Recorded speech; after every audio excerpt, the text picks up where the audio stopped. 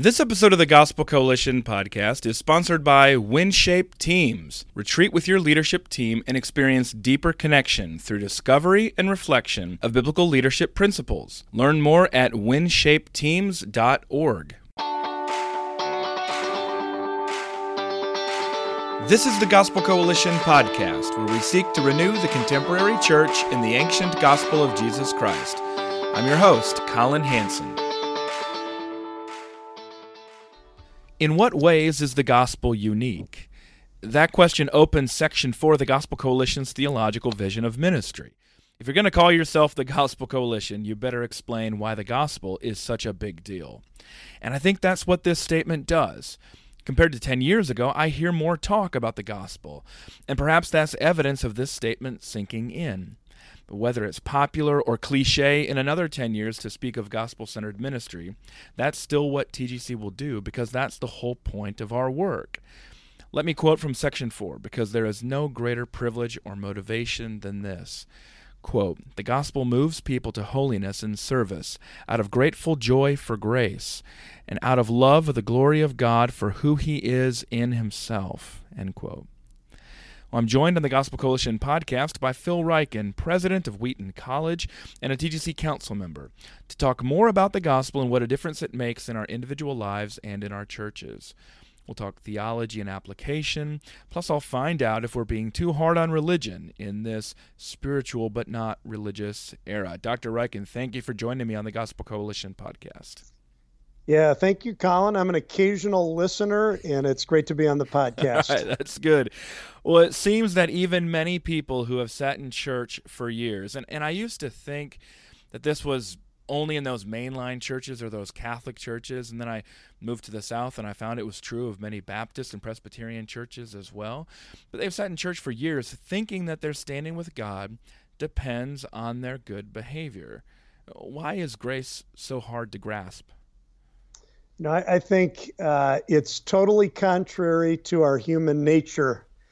And I think the way that the human heart runs is we want to have a way to justify ourselves, to prove our own standing, and we want to do that in our relationship with God as well. And so even if we, at some level, understand it's all about God's grace for us in Jesus Christ, and even if we understand that at some level theologically, as we go through the ups and downs of the Christian life, it's easy to base how we think God feels about us on how we happen to be feeling about God. And so I think it's a common spiritual struggle that's really part of human nature, Collin. Yeah, that would make sense of why it transcends different denominations, even ones where you'll find that, no, the gospel of grace really was preached in that place, but there was something lost in that spiritual transmission between what was taught and what was ultimately believed, and it makes sense that it would have much to do with that aspect of our human nature that wars against grace. So here's one of the common things that you hear preachers say, that Christianity is the only religion of grace, where God accepts us before we obey. I've heard it so many times, now I'm asking you, is that true? Well, I feel the pressure of that question, Collin, because I'm pretty sure I've said it a few times, and I think I've said it in print. So I believe that it is true, although I suppose you would have to ask somebody who's really an expert on world religions. But I think Christianity is unique. I think the gospel is unique. And by the way, we're talking about the gospel in this podcast. And just to be clear, the gospel is the death of Jesus Christ on the cross for the forgiveness of sins, and the resurrection of Jesus Christ from the grave with the power of eternal life. It's the cross and the empty tomb. It's the crucifixion and the resurrection. That's what we mean when we're talking about the gospel. And I think that is totally unique. There's no law to obey, no pillars of commitment to keep, no spiritual enlightenment that qualifies us for a relationship with the divine. It's all about the saving work of Jesus Christ. I remember reading an agnostic had this kind of project in world religions. He wanted to combine all faiths into one faith, and he just found that no matter how hard he tried, he could not make biblical Christianity fit with his broader scheme. It was kind of like the suitcase that was too big for the trunk. In the end, you had to leave it behind. So I think this is something that is truly unique about Christianity. Here you have God becoming incarnate, loving his enemies. The message of the gospel is not, hey, go clean up and then come back. It's, hey, come and clean up.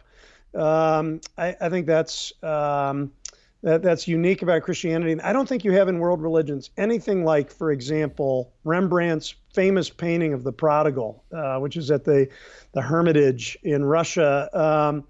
This broken down, sinful, impoverished person lovingly embraced in the Father's arms, without meeting any really prerequisites for having a loving relationship with God. I think this is a unique aspect of Christianity. Well, I remember going all the way back to the Gospel Coalition's first conference, just about 500 people. We sold out the chapel up there at Trinity Evangelical Divinity School back in 2007. And I sat on your workshop on justification and union with Christ. That's one of the reasons why I reached out to talk to you about the gospel here, because this is one of the things you explain so well. And in this statement, this aspect, this point of the theological vision for ministry, there's a little reference just in Christ. It's so similar to what we often see in Scripture. So explain what it means to be united to Christ. Yeah, Collin, first of all, thank you for remembering a talk I gave more than 10 years ago. I'd love for you to sit down with my children and talk with them about some of your memory tricks. Very gratifying that something I've said is something that somebody actually remembered. So either you've done really good research, or, but I'm grateful in any case. That phrase is so frequent in the New Testament, particularly in the writings of Paul. Every spiritual blessing in Christ. This is the message of Ephesians chapter 1. And in that context, Paul talks about being elect in Christ. But elsewhere, it's being justified in Christ, being sanctified in Christ, being found in Christ, not having a righteousness of our own that comes from the law, but that which comes through faith in Christ. I mean, it's just pervasive in the New Testament. When you put those passages together, this beautiful theology of union with Christ emerges. We are so joined to Jesus Christ by faith and the Holy Spirit that everything that is his becomes ours. Calvin, at a certain point in the Institutes, talks about how, look, you've got to understand everything Jesus has done for the salvation of the world, that's of no value to you unless you are in Christ, unless you have faith in Christ, unless you've been joined to Christ, have union and communion with him. Well, there's a beautiful part, this is also in the Institutes, where he says, look, if you want to find any gifts of the Holy Spirit, they're going to be found in his anointing. If you need any strength, it's going to be in his kingdom. If you need purity, it's going to be in his sinless conception. If you need redemption, it's going to be in his passion and his sufferings on the cross. I mean, Calvin goes through all these things. If you need really anything for spiritual vitality or for eternal life, all of that is going to be found in the birth, the life, the death, the resurrection, the ascension, the glorification of Jesus Christ. It's all in Christ from beginning to end. I just think the union with Christ is such a beautiful doctrine. It's so helpful theologically because you're trying to figure out, okay, how does justification relate to sanctification? And, we can talk about some of those specific relationships. All I know is that everything I need is going to be found in Jesus. And so putting my faith in him, everything that is his will become mine. And the images that the New Testament uses to describe this is so beautiful. It talks about us being a bride. We're united to Christ in a marital relationship. We're united to Christ in a corporal relationship, like parts to a body. There's an organic relationship. We're branches in the vine. There's a kind of spiritual relationship. We're like living stones in a temple. All of these images that the New Testament uses to describe our relationship to Jesus Christ, there's a beauty, there's a power, there's a completeness and a wholeness that comes. And at some level, there's nothing more important in the world than being united to Jesus Christ. Let's go there then to the other aspect of that talk from 2007. And I think an aspect of a relationship with God that is, I think, more commonly known, at least, or commonly emphasized. And I'd say that's certainly true since 2007, to some controversy as well. And it comes up in this statement from our theological vision for ministry as well. It says that we are, quote, simultaneously just and a sinner still, end quote. So for some people who might not know where that comes from, explain the origins of that phrase and why it affected such a drastic change in the Christian world and in our experience of God as so many people began to understand that truth.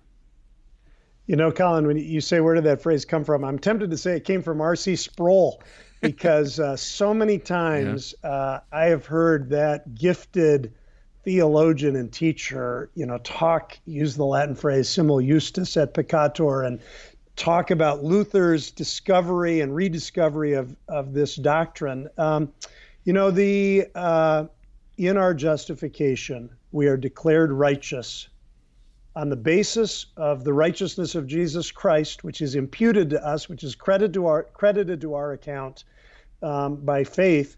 And now the Holy Spirit does an ongoing work of sanctification in our lives. We are actually becoming more actually righteous, but it starts with being declared righteous in our justification. And so there's this lifelong struggle. We are dealing with the remnants of sin. On the one hand, it's true that we are just, we're justified, we're declared righteous in Jesus Christ, but we're still struggling with all of the fallenness of our fallen nature. And that's not going to be fully resolved until we get to glory. And finally, we are not able to sin. But in this life, we're still in an ongoing spiritual struggle, which I find understanding that to be really helpful, because it helps me not to get too discouraged and not to feel like, oh, I've fallen into this sin, therefore my salvation is in jeopardy. I need to recognize my salvation is secure in Jesus Christ by faith. I need to come in repentance for the sin that I've committed. And in fact, Luther said, and it was really, maybe I didn't make this clear to really answer your question, but it's Martin Luther that really rediscovered these things and championed them in the Protestant Reformation. And Luther said all of life is repentance. And the reason all of life is repentance is because all through this life, we're still struggling with the reality of sin. And it doesn't mean that we're not a Christian. I think when you understand simultaneously righteous and a sinner, when you understand that, you don't need to lose the assurance of your salvation. It actually becomes very motivating for obedience, because your salvation is secure. You're resting in the love of your Heavenly Father. And out of gratitude for that, you really want to grow to become as righteous as you can be and be faithful and obedient in the Christian life. And so rather than sort of, teaching us to not even care about our obedience, I think really understanding simultaneously just and a sinner still motivates us to live the Christian life as faithfully as we can. So Luther had the problem with acceptance from God. That was his original struggle there. He understood only all too well, according to his confessor and others, his sin. Our era seems to have reversed that. And one of the areas where you see that come through, especially, is in parenting, where the emphasis is almost entirely on acceptance, but not on the fact that we're parenting sinners and we're parents who are likewise sinners ourselves. And I've seen really strong pushback from people when you talk about how we need to teach our children that they are sinners. But what happens when we teach love and we teach acceptance, but we separate that from sin? I have to say, Collin, your question is really interesting to me, because this idea that there would be pushback to teaching our children that they're sinners, it is just so diametrically opposed to the way that I was raised, or everything that I think about parenting and the Christian life. It's hard for me to wrap my mind around it. And I think one thing it illustrates is you're never going to be a good theologian or probably a faithful disciple unless you can hold two things together that need to go together, and keep them in your mind and put them into practice at the same time. So we've got to both believe in the sovereignty of God and the freedom of the human will. We have to believe in both the divine identity of the Son of God and in his human nature. And when you move one direction or the other too much and you lose that biblical balance, you're really going to be in trouble. And this may be one of those areas. Absolutely, our children should be loved and accepted unconditionally on the basis of their dignity as persons made in the image of God, their exalted status as our sons and daughters. And that is not at all contrary to making sure they realize that the reason they have trouble with obedience is because they have a sinful nature. I'm not sure we have to do a huge amount of teaching on that. I mean, the Holy Spirit speaks to the conscience. I think a mistake that a lot of parents make is just pointing things out to their kids too much. A little of that goes a long way. You know, say it once and your kid heard it, and you don't necessarily need them to say back to you what you said to them. They heard you. Let them have some time to think about it and process it. But there is a place for saying, hey, you realize, why this is such a struggle, or you realize why you did this. It's because of the sinful nature that you have. And I'm praying for you that you will, turn to Christ in repentance and faith for that. So I do think there's a place for pointing that out to our kids. But I also think it's so obvious that children are sinners, and children know it themselves. I think of the little girl in our church. She got caught literally with her hand in the cookie jar up on a high shelf. And the parent asked a diagnostic question, and she said, well, sometimes the devil tempts me and sometimes he tempts me good. And, there's a little 2-year-old theologian that understands the spiritual attack that we're under. I personally believe strongly in short, not long conversations between parents and children. I believe in just so much in love and acceptance, not being harsh with our children. I also think it can be helpful to just ask them a question that helps them diagnose, why do you think, even though I told you not to do that and you did it and you got in trouble for it and now you've done it again, what do you think is the problem here? Getting them to think and reflect, asking them to do some processing spiritually and theologically, I think can help our children. I just know Jesus Christ came to save sinners. The people that he loves are sinners. So I don't think it's harmful to children to understand that that's the category that they're in. I think it's essential for their eternal spiritual well-being. I can't wean myself off this completely unhelpful parenting question, especially to my son. Why did you do that?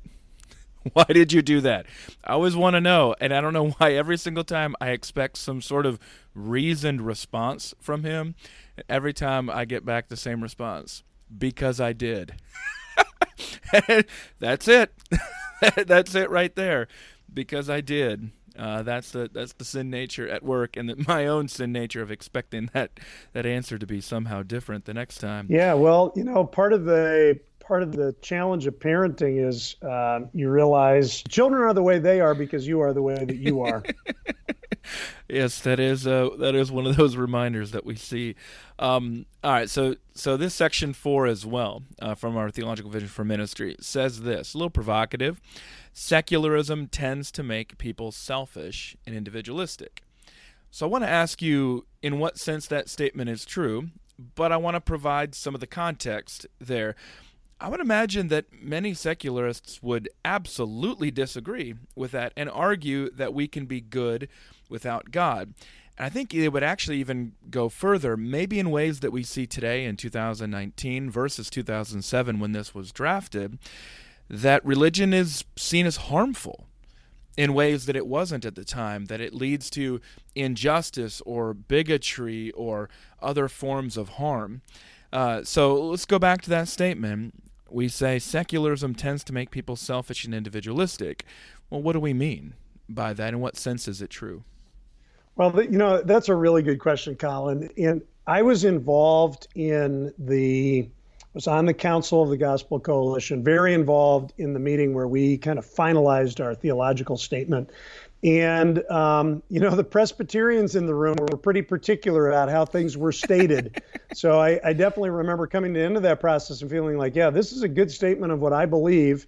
And I agree. I mean, you're kind of asking about this statement because it needs some balancing and needs some broader perspective, and I agree with that. First of all, one thing I'll say is I'm not a big fan of isms of any kind. I think you could almost say this about Calvinism. I don't love to be called a Calvinist, even though I am Calvinian in my theology. But, Calvinism can make people selfish and individualistic too, if it's understood in the wrong way. So it's not as if secularism has a corner on this market. I think we need to acknowledge that there are some non-Christians who are better people in many ways than most Christians are.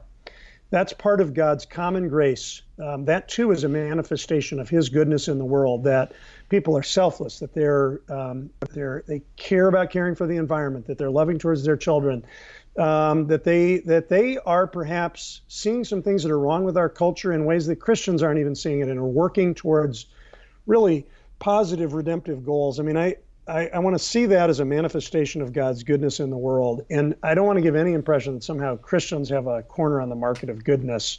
I actually think, one thing about a church is, okay, these are people here who, if they believe their theology, know that they need God's grace as much as anybody in the world. I sometimes say it on the campus of Wheaton College. There's not a college or university anywhere in the world that needs the gospel more than this campus does. So I think we want to be humble about how much we need God's work in our lives to get to a stronger place of selflessness and communal spirit.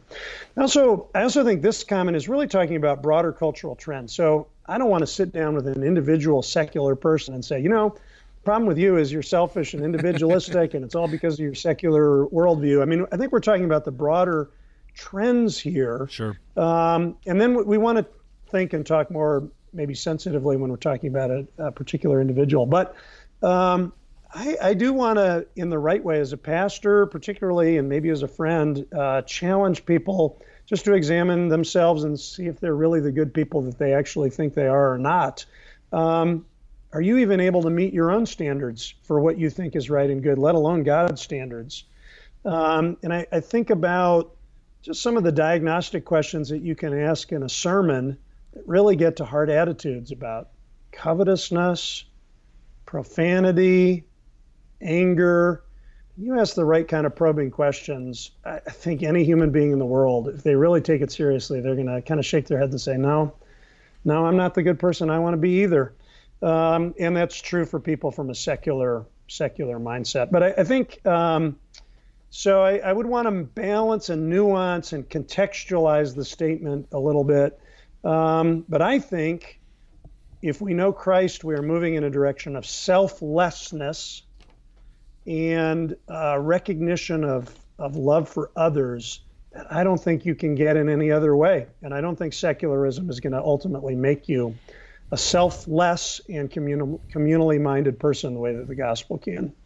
Yeah, and part of those trends that you're talking about there are evidenced in giving rates and I think just how much money people give away, not just to churches, but beyond that, and pretty stark differences between people who are religious and people who are secular. Now, interestingly, though, it's not always broken down with what kind of religion. There are some benefits that accrue to people who are involved in a sort of religious, transcendent community, and it doesn't quite matter exactly which community that is in those cases, at least as it relates to this contrast with secularism. But let's come back then to specifically the gospel of grace that we're talking about here that's unique to Christianity. And this is what our statement says. It, quote, removes self-righteousness and selfishness and turns its members to serve others, both for the temporal flourishing of all people, especially the poor, and for their salvation, end quote. Here's what stood out to me this time. Why include that little phrase, especially the poor? Yeah, I think there are a lot of reasons for that, Collin. One is how frequent care for the poor is expressed in the scriptures as an important value for the people of God, and often in the context of critique of, hey, you are not caring for the poor the way that your Heavenly Father wants you to. I think especially the poor because they are typically the ones who are most in need of material help, and we see that all over the world. There's so much poverty in the world. And even what we're doing to address it, I think, is small, not large. Here's another reason. It's a scriptural reason. Jesus said, "Blessed are the poor," and there are a lot of reasons for that. It's part of his fatherly heart to care for the poor, but they're not going to be so blessed if the people of God are not eager to bless them. So, in order for that blessing to be realized in the world, it's the people of God, the children of the Heavenly Father who know what it means to be a son or a daughter of God that really are going to implement that care for the poor in the world. I think of the example that Jesus set and how often his heart went out to the poor, and he did things to relieve their physical pain, their material need in a variety of ways, without ever sacrificing the priority of preaching the gospel. So I feel really good about that phrase, especially the poor. And I think when you look in the history of the church, when the gospel is really flourishing, if you look at the early church, the extraordinary commitment that early Christians made to caring not only for their own poor, so to speak, but for poor people in their culture, rescuing infants that were in danger of infanticide. If you look at the church in the Middle Ages with all of the poverty and struggle there, you look at what happened in the Reformation cities and how the poor were cared for. I mean, we could just give example after example. And even in our own times, thinking about the important work that organizations like Samaritan's Purse and World Relief are doing, I think it speaks well of the people of God when they understand that God has given us, among all the responsibilities we have, very strongly a responsibility to care for the poor.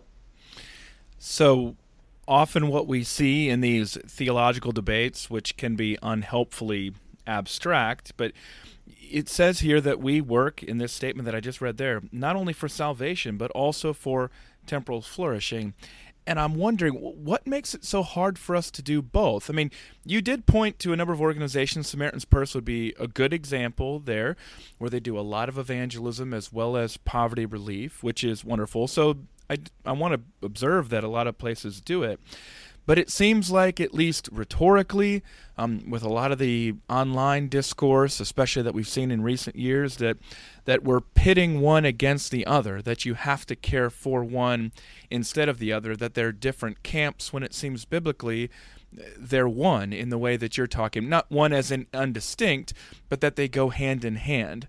We care, as John Piper said at Lausanne, we care for all kinds of suffering, especially eternal suffering and eternal need. But why is it that, why do we always want to be pulling them apart?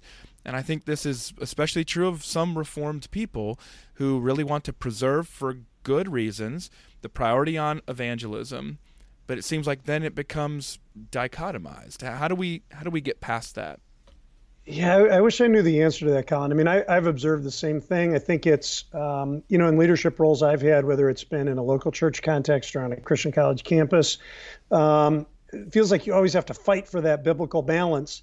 And, people are going off in one direction or the other direction and not getting the full picture here. I mean, I think Jesus has given us a great commission to proclaim the gospel in all the world, and it is a proclamation of the gospel. It is also the case that caring for others through deeds of mercy is what I'm going to call a necessary entailment of the gospel. That is, if you really understand what the gospel is doing in your life, this is going to have to be part and parcel. How you love your neighbor is just part and parcel of the impact that the gospel has in your life. So these things should never be separated. They should always be brought together, and they're mutually reinforcing. So there's something very powerful about the word of gospel testimony and proclamation that comes to you from somebody that has had mercy on you and has cared for your material circumstances. So I think deeds of mercy help create an open door for the proclamation of the word. I think the credibility of the proclamation of the word in part depends on the work of the church in performing deeds of mercy. I also think in the history of the church, you see people recognize, there's an imbalance. We're like getting so focused on just deeds of mercy and like we're not even proclaiming the gospel anymore. You feel like then you have to sort of lean so hard in the other direction that now instead of actually having a balanced view, you're in danger of an imbalanced view that needs to be pulled back to a biblical balance. An analogy I sometimes use, Collin, you've already heard me say, and I've tried to say to our listeners, boy, if you're going to be a good theologian and a faithful disciple, you're going to need to hold two things together. And I think of it as sometimes being in a boat and somebody has shifted their weight to the other side of the boat. And I'm going to need to shift my weight in the other direction, but I'm going to do that more effectively if I stay pretty close to the middle of the boat. So if you're like way out on this deeds of mercy side, I'm going to have to move over a little bit to emphasize proclamation evangelism, but I've got to stay in the boat, and I'm going to be a better ballast if I'm somewhere close to the middle of that boat. So maybe that analogy works. Here's another way to answer your question. So your question was, why do we have trouble with this imbalance? Not so much what do we do about it. I think in the end, it's because we don't really love people well. And so there are some people that don't have that Piper emphasis on proclamation evangelism. They're more concerned about what people are going to think about them than about the eternal destiny of the people that they meet every day. They don't love them well enough to tell them what they need to know to be saved. And some people that are maybe interested in evangelism, they don't really care about people's material poverty, their health needs, just all the things that are broken in the world. They don't really have a heart of compassion for that. I think the more completely that we love other people, both of those things are going to flow naturally, supernaturally, really, from our Christian discipleship. One last question here, and this has been so stimulating and illuminating for me. This is one that I teased at the beginning of, or during my introduction. This section 4 of TGC's Theological Vision for Ministry has a lot of the talk that I think has especially been popularized by Tim Keller over the last decade plus, about religion on one side, secularism on the other side, with Christianity in the middle. So religion is used in essentially negative terms here. And we know that it's very popular today to be spiritual but not religious. But I'm wondering, Dr. Ryken, are we too hard on religion, or is perhaps that terminology or that dichotomizing, is it ultimately helpful for us? Yeah, so these are great questions, Collin, and I think it's one thing I like about your questions is it's forcing us to look carefully again at what this theological vision for ministry for the Gospel Coalition really says.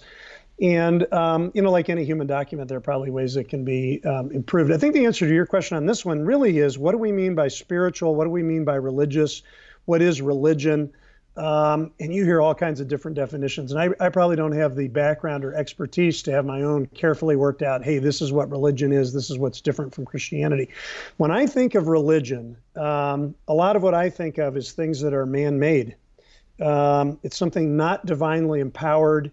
It's sort of the outward trappings of religion. It's the kind of thing Paul talked about when he was writing to Timothy. And there's like a form of godliness, but it denies its power.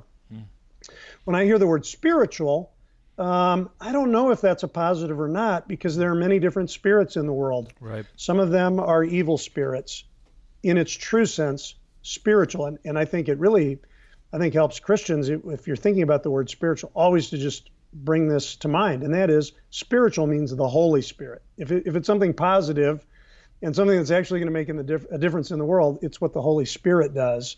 So, whether people are spiritual or religious, I want to be somebody that is spiritual in this sense, that I'm full of the Holy Spirit.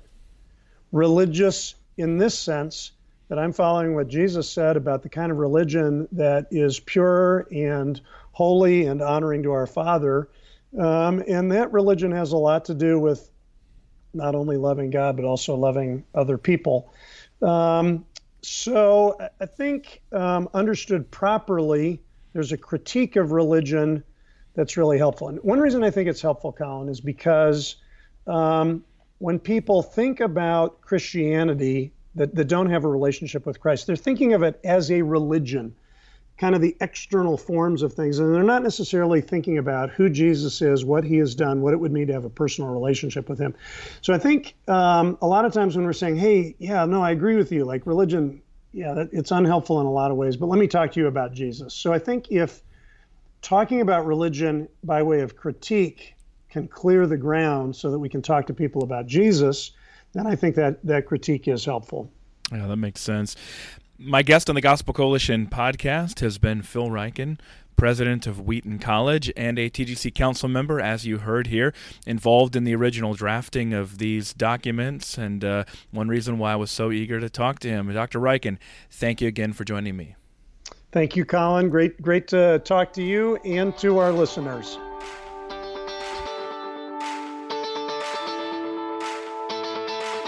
You've been listening to the Gospel Coalition podcast. For more gospel-centered resources, visit thegospelcoalition.org. Support for this podcast comes from listeners like you. Learn more and join us at tgc.org/donate.